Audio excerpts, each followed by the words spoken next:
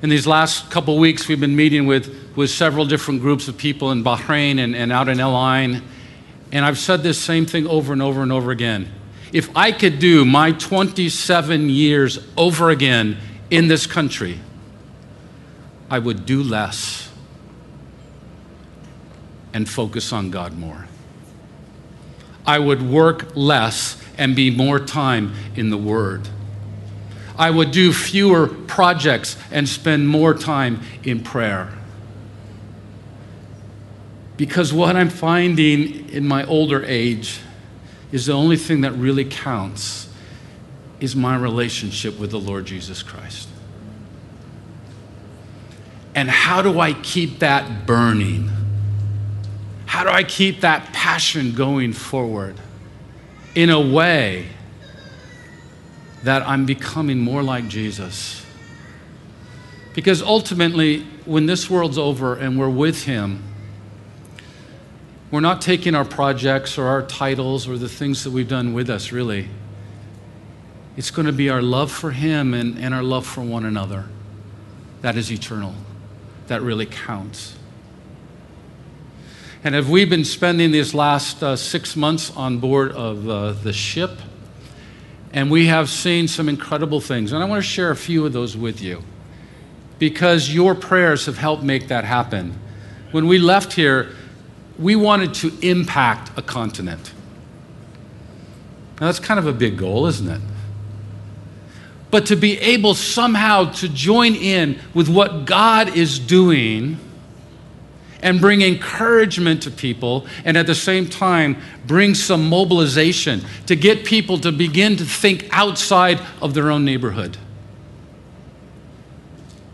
and maybe outside their own country, maybe places in the world that they have not thought of before, and to somehow come into their relationship with God who is watching over those places and say, God, what would you have me do?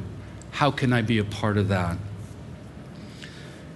Well, the ship ministry goes into a port for about 3 or 4 weeks, has meetings, people go out into churches, and on board the ship is a huge book library, bookstore. And that is what is drawing people in. And so people will come on board, they will go through, in a sense, the book exhibition, get the books that they want. The number one bestseller is the Bible. Thousands and thousands and thousands and thousands because people are hungry for the Word of God. But as they leave the book exhibition, they come into what we call the journey of life. And it's kind of, you wind through these little passageways, and on it are these beautiful pictures telling the story of the prodigal son. How he left his father, he wanted his inheritance, he went to the city, he wasted it all, he ended up eating the food designed for pigs, and finally, broken, torn, he goes back to his father, and his father's there with open arms. Every person that goes through the book fair sees that story.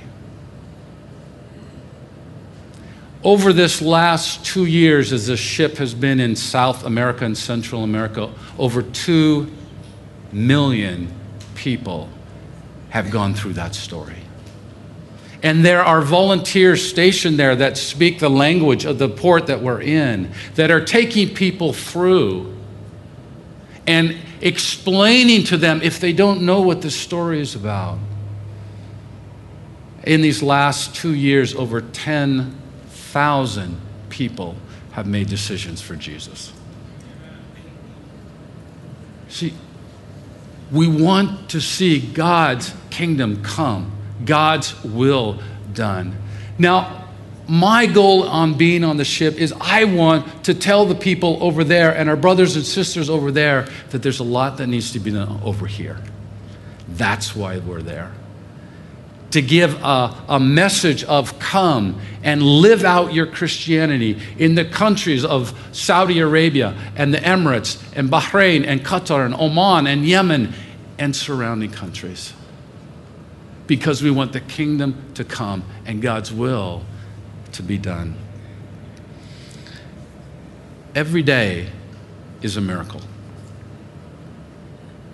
Every day, God is doing incredible things. Let me just give you some statistics of what happened when we were in the port of Santos in Brazil. We were only there 3 weeks, about 20 days. During that time, 97,000 people visited the ship. Over 100 teams went out into ministering in the community and ministering in the churches. During that time, 657 people said they wanted to join programs that would pray for missions around the world. 340 people made decisions for Jesus. 3 weeks. During that time, 2,500 Bibles went out. Every day, there's a miracle. Every day, there's someone to talk to. Every week, there's a pastor's conference or a missions conference, being able to impact people, encourage people. And you know, there's something incredibly special when the Spirit of God is already in a place and they're ready and they're ripe. And you come along and you tell a very simple little story and the people start to weep. And when you see them falling down and crying out and praying for places around the world that they'd never been interested in before. That's the kind of thing that was happening. Just last month, we were having dinner with the mayor of Rio de Janeiro. Now, I said that to totally impress you, but actually, it was a bus of 50 people coming from the ship. We were just one of the two out of the 50. But the mayor and his wife are believers. And they invited us to their home and, well, to the, I don't know what they even call it. It used to be the British Embassy in Rio de Janeiro. And it was this fantastic old building, and we had this incredible dinner there. And he invited us because he wanted us to pray for him and his wife and to pray for their city. A city that you all know about, a city that is incredible in its beauty.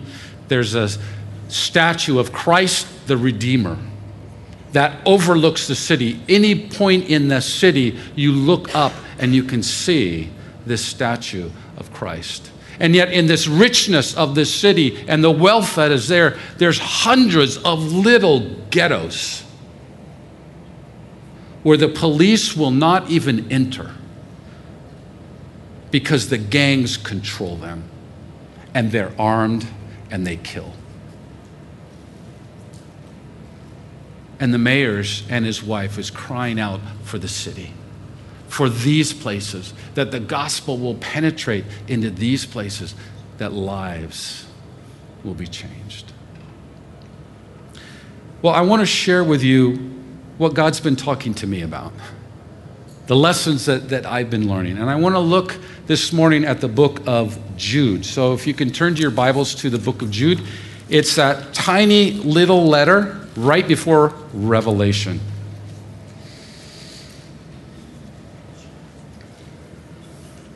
And I want to go through this whole letter, and we'll go through it pretty quickly, but it's very short. Verse 1, Jude, a servant of Jesus Christ and brother of James. Jude and James were half-brothers of the Lord Jesus Christ.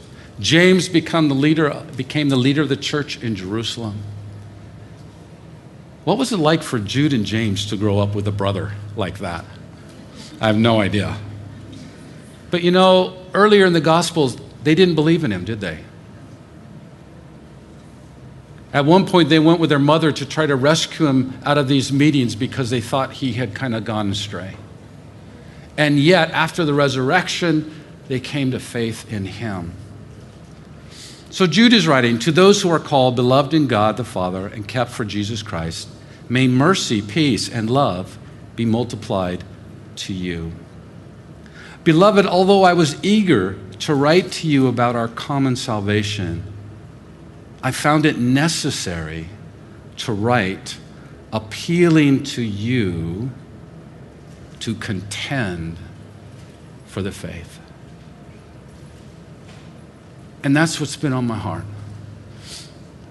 In some ways, I would love to just tell you story after story after story of what God has done. But there is this passion of the times that we're living in right now. We need to have our spiritual guards up.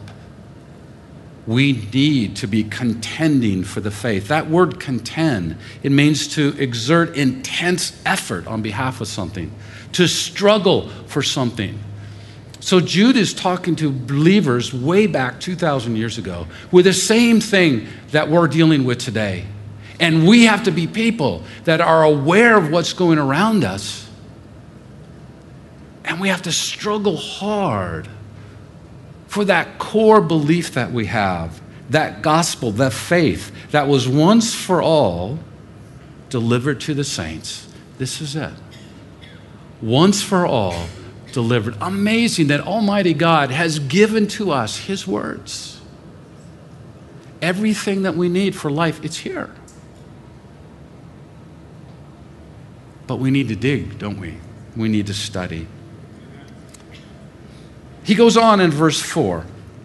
For certain people have crept in unnoticed, who long ago were designated for this condemnation, ungodly people who pervert the grace of our God into sensuality and deny our only Master and Lord, Jesus Christ. There's a time that Jude is saying that people are actually going to enter into fellowships, enter into Bible schools, enter into communities, and they're going to bring something that is different to that core belief that we have. And Jude is giving this warning, and the warning is that people can go astray. And so for you and I, that's what we need to take to heart. We can go astray. In May of this year, a pastor from Grace Family Fellowship, he writes this. This is this year. After 40 years of being a devout follower, 20 of those being an evangelical pastor, I am walking away from faith. Even though this has been a massive bomb drop in my life, it has been decades in the making. It's walking away. In July of this year, Joshua Harris, who was a main evangelical leader in the U.S., wrote a famous book years ago. Listen to what he says. The information that was left out of our announcement, that announcement was basically telling to the community that he and his wife were divorcing after some 20 years of being together. So the information that was left out of our announcement about the divorce is that I have undergone a massive shift in regard to my faith in Jesus. The popular phrase for this is deconstruction. What a word. To deconstruct, to kind of remove those bricks, to remove those foundations that have been in place. He goes on, he says the biblical phrase is falling away. By all the measurements that I have for defining a Christian, I'm not a Christian. Many people tell me there is a different way to practice faith. I want to remain open to this, but I am not there now. In August of this year, one of the singers, lead singers from Hillsong, Marty Sampson, he writes this: I'm genuinely losing my faith. And it doesn't bother me. Like, what bothers me now is nothing. I'm so happy now, so at peace with the world, it's crazy. How many preachers fall? Many. No one talks about it. How many miracles happen? Not many. No one talks about it. Why is the Bible full of contradictions? No one talks about it. How can God be love yet send 4 billion people to a place all because they don't believe? No one talks about it. I'm not in it anymore. You know, what was it that overcame these men? That first love that they had was gone. They have the same Bible. They probably sat in the same meetings that we sit in. And yet there's something about that personal passion, desire, running after God that never quits, that never dies, that can keep people going in the direction of following God. Somehow, seems that was lost. A few years ago, there was an article written by a man named Luke Timothy Johnson. He's a New Testament scholar, historian of early Christianity, a professor of New Testament at Candler School of Theology. And he is writing an article about homosexuality in the church. And this to me is also a very telling sign of the times that we're living in. So here he is, he's teaching in the seminaries. His view is that homosexuality is okay and should be in the church. Now that's not one topic. I'm not here to talk about that today. I'm talking about how he is going to defend that decision theologically. Listen to what he says. The task of talking about this subject demands intellectual honesty. I have little patience with efforts to make Scripture say something other than what it says, through appeals to linguistic or cultural subtleties. Basically, what he's saying is that there's some people out there that support that view. They try to twist Scripture. They try to say this word doesn't really mean it. And culture comes in and try to explain away the clear teaching of Scripture. And he's even saying, that's rubbish. He says the exegetical situation is straightforward. We know what the text says on this topic. But what are we to do with what the text says? We must state our grounds for standing in tension with the clear commands of Scripture and include in those grounds some basis in Scripture itself. So that's quite a soft way to say in tension with Scripture. He explains what he means by that. He says, I think it important to state clearly that we do, in fact, reject the straightforward commands of Scripture and appeal instead to another authority when we declare that same-sex unions can be holy and good. And what exactly is that authority? So basically he's saying, ultimately, this won't be the authority.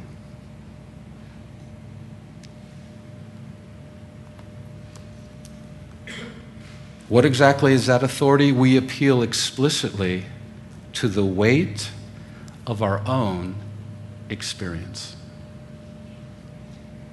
and the experience thousands of others have witnessed to, which tells us that to claim our own sexual orientation is in fact to accept the way in which God has created us. By so doing, we explicitly reject as well the premises of the scriptural statements condemning homosexuality, namely that it is a vice freely chosen, a symptom of human corruption and disobedience to God's created order.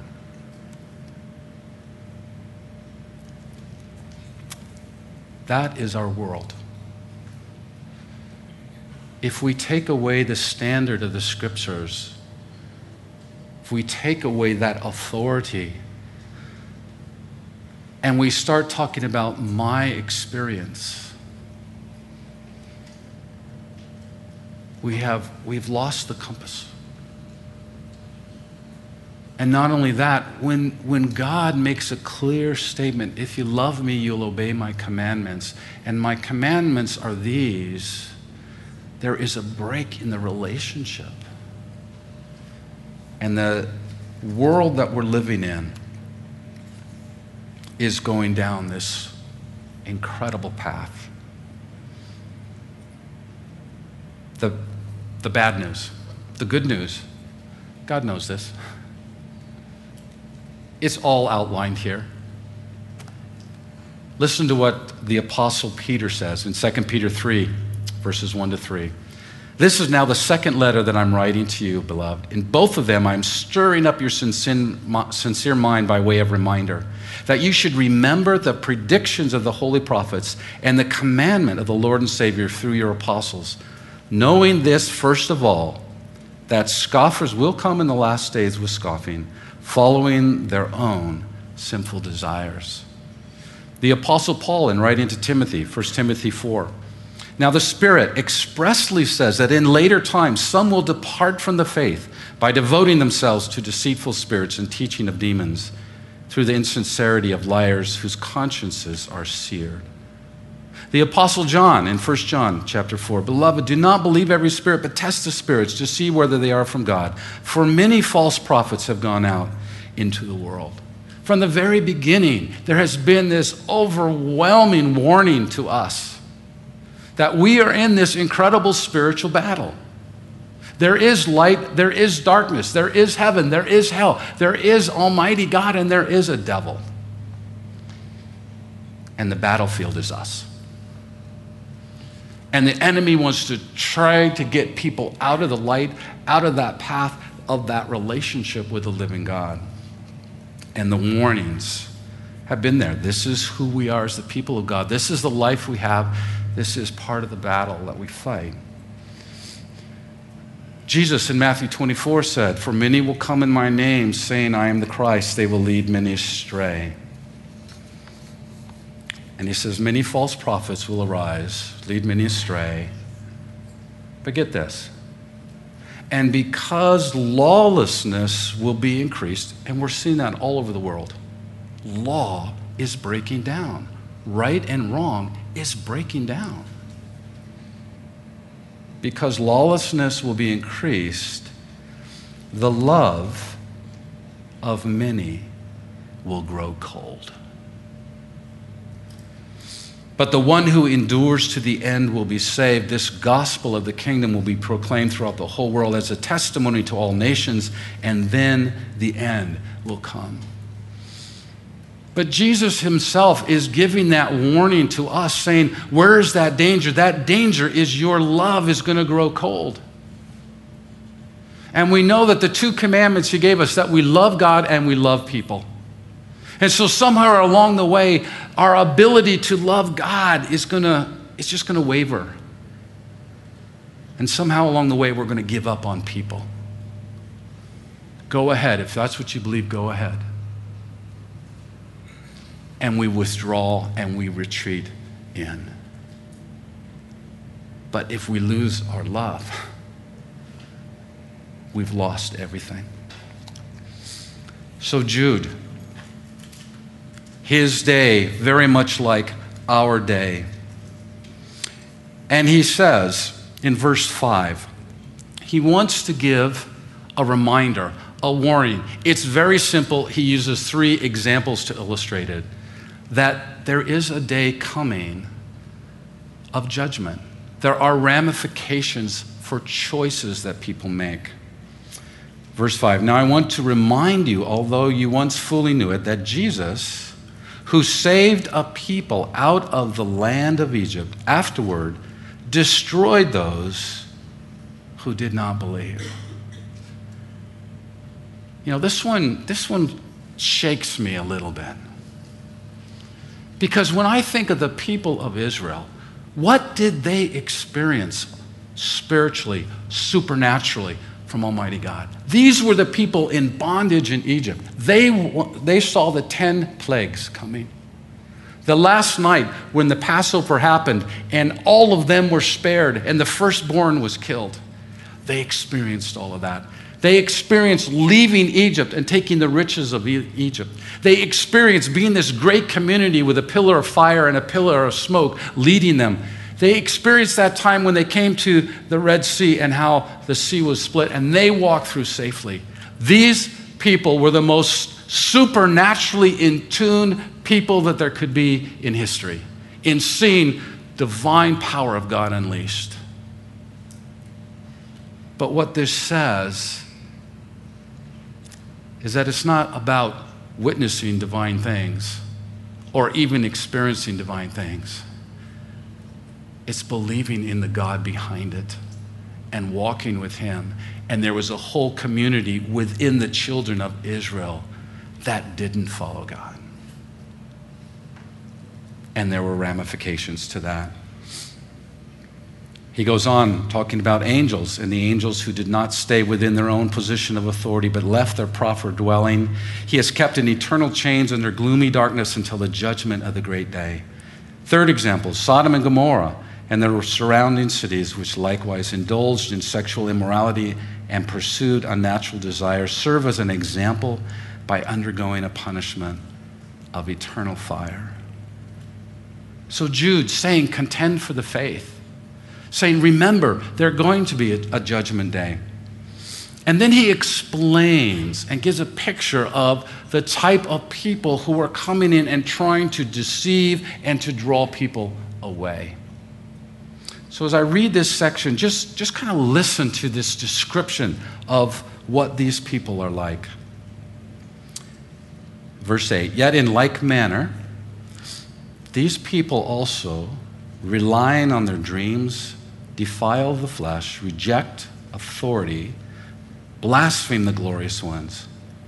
But when the archangel Michael, contending with the devil, was disputing about the body of Moses, he did not presume to pronounce a blasphemous judgment, but said, the Lord rebuke you. But these people blaspheme all that they do not understand. They are destroyed by all that they, like unreasoning animals, understand instinctively. Woe to them, for they walked in the way of Cain and abandoned themselves for the sake of gain to Balaam's error and perished in Korah's rebellion. All Old Testament pictures.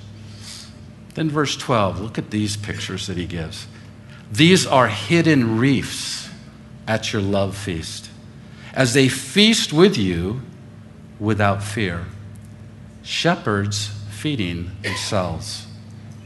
Waterless clouds swept along by winds, fruitless trees in late autumn, twice dead, uprooted, wild waves of the sea casting up the foam of their own shame, wandering stars for whom the gloom of utter darkness has been reserved forever.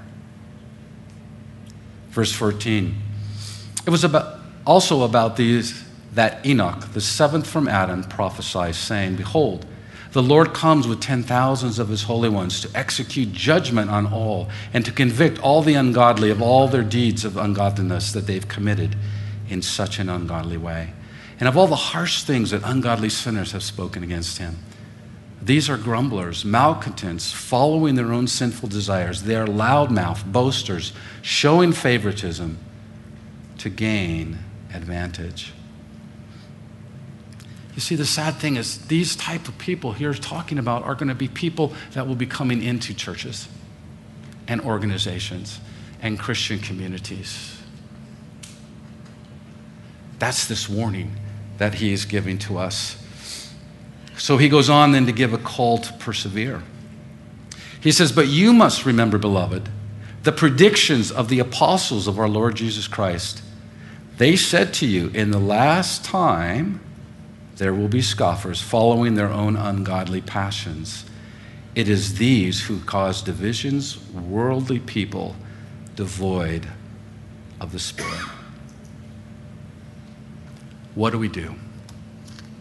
How do we live in this time?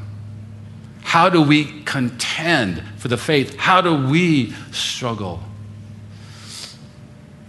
Well, in these next few verses, he outlines it very simply and very powerfully.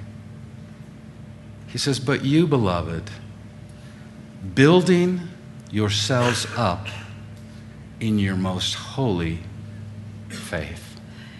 Isn't that an interesting way to put it?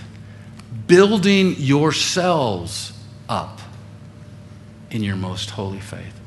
See, this holy faith he's talked about in the very beginning, it's that faith that has been passed down. It's this faith that we have that is recorded through the books of the Bible. And he's saying, this is how we can build ourselves up. You know, I shared with you that the greatest book being sold on the ship right now is this. Literally thousands and thousands and thousands of copies. Because in some of those communities, the people have been told, you don't read this. You listen to what the priest says, and that's it. And all of a sudden, people had opportunities to get the Word of God for themselves and to read. So it's not a book that needs to be sitting gathering dust on our shelves, is it? But something that we need to be digging into, pouring into, asking God, supernaturally, you gave this to us for a reason. Too often, we come to a point of understanding, in a sense, the basics of the gospel. People, you know that Christ came down, you know he died, you know he resurrected, you know we have the Holy Spirit. You've got it. It's a big book. There's a lot more now on how to use that gospel salvation message we have. How to deal and struggle against sin. How to fight for your friends and your family and for countries for the sake of the gospel. How to move forward in our faith, going on from milk to solid food. It's all here. But I'll tell you what, you got to want it. And that's what he's saying. Build ourselves up and go deep. The second thing he says, praying in the Holy Spirit. Talking with Almighty God. Acknowledging that God, the Holy Spirit, is indwelling us. Taking what we're hearing, what we're reading from God, talking that back to God and saying, God, how does that relate to me? What am I missing here? What do I need to change in my life? What hard things are there that just need to be gotten rid of? Coming back to God, praying for other people, praying God's word into other people's lives, other people's situations. That sense of that prayer is entering into that family of God, that communication that is living and active and infiltrating every part of our lives. At work, in your neighborhoods, wherever you are, as that prayer and bringing God into whatever you're doing, and to see God's fruit come as part of it. Being in the Word, praying. And then he says, keep yourselves in the love of God. Jesus said it another way. He said, I am the vine, you are the branches. You've been designed for fruit, eternal fruit, fruit that will last. But he says to do that, you have to remain in me. You have to abide in me. Because apart from me, you can do what? Nothing. And so remaining, abiding, struggling, putting God as the number one thing every minute of every day in your life. He goes on. Waiting for the mercy of our Lord Jesus Christ that leads to eternal life. Waiting for is that expectation.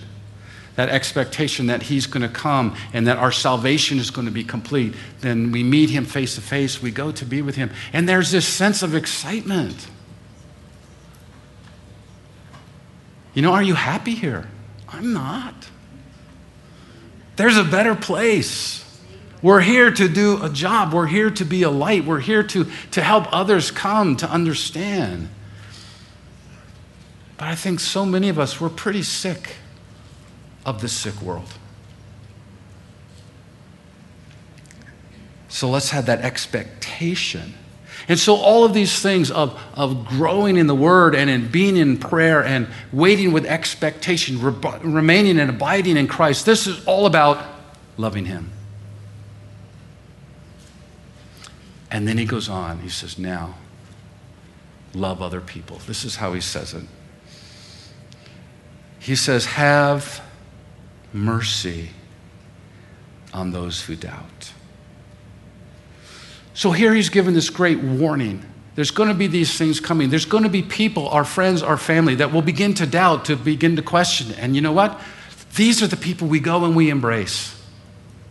And we say, let's go have coffee. Let's walk together. Let's sit down. Let's talk through these things that you're thinking.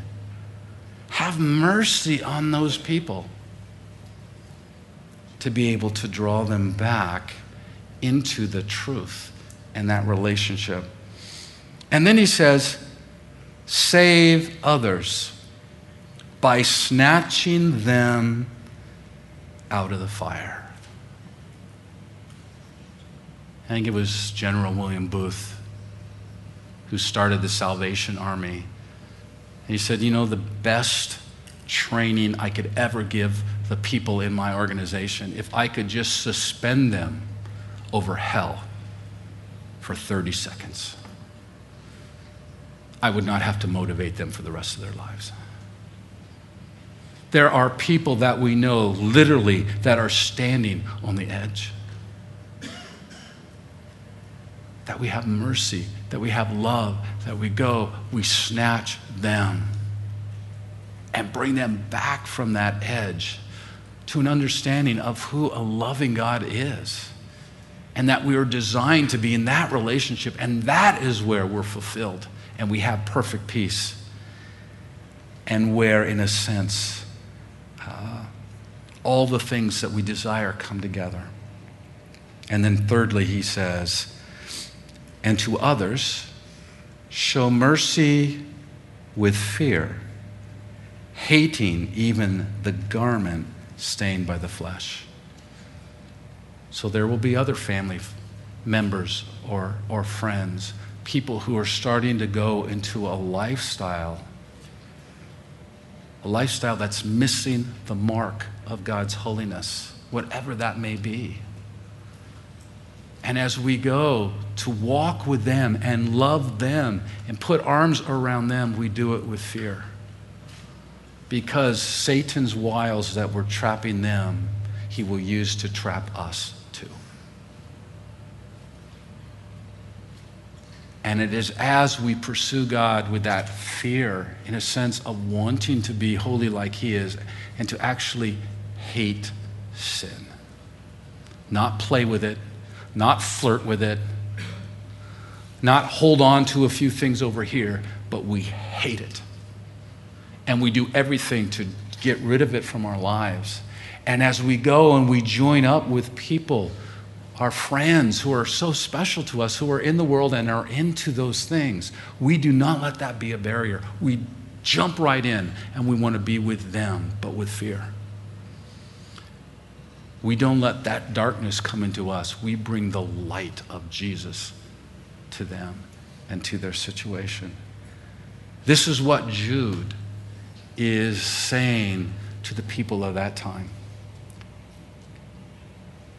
In the last days, it's going to be a mess, and it's going to get worse. And in those days, morality will break down, law will break down, people's love will start to grow cold. People will start to go off after anything that makes them feel good, that makes them feel okay. And for us, this straight and narrow path of just taking what God has said to us, believing it, following it, that's where we need to be. And as I travel around in different places around the world, this battle is going to get bigger and bigger. We need to be those people who will contend. And to be able to contend, we've got to know our God. To really know our God. To have that burning passion to know our God. One day on the ship, there was a family who'd gone through the book exhibition and gone through this journey of life, and they were sitting in a corner. And they'd been sitting there for over 2 hours, just sitting there. And finally, someone, one of the workers, the crew members, went over to them and just said, "Can I help you? I noticed you've just been sitting here for 2 hours." And you know what they said? "Please, can someone tell us about Jesus?" And the whole family came to faith right that minute. They were waiting. They were hungry. They were desperate. They just didn't know where to go. That's the people that are around us. But to be part of that, our first priority for us, to love God and to love people. Father, we thank you for your word. We thank you for what you've written to Jude. We thank you that your love for us is so great. Father, thank you for my brothers and sisters in this room. Thank you for their love for Teresa and I. Thank you for their prayers for us. Thank you that they are extending their ministry to South America through us. Lord, and I just ask in Jesus' name that you would pour out more anointing on each person in this room, more of your power, more of your love, that you would surprise them with who you are and what you've called them to be and what you would have them do while they're here in this city. Father God, would you shake us out of any complacency? And Lord, as we look into what you want to do, Lord, we want to be part of it. We don't want to miss out on what you're doing. Thank you for this great salvation you've given to us. And we just want to say this morning, we love you. We worship you. We praise you. You are our God. Thank you, Lord. In Jesus' name, amen.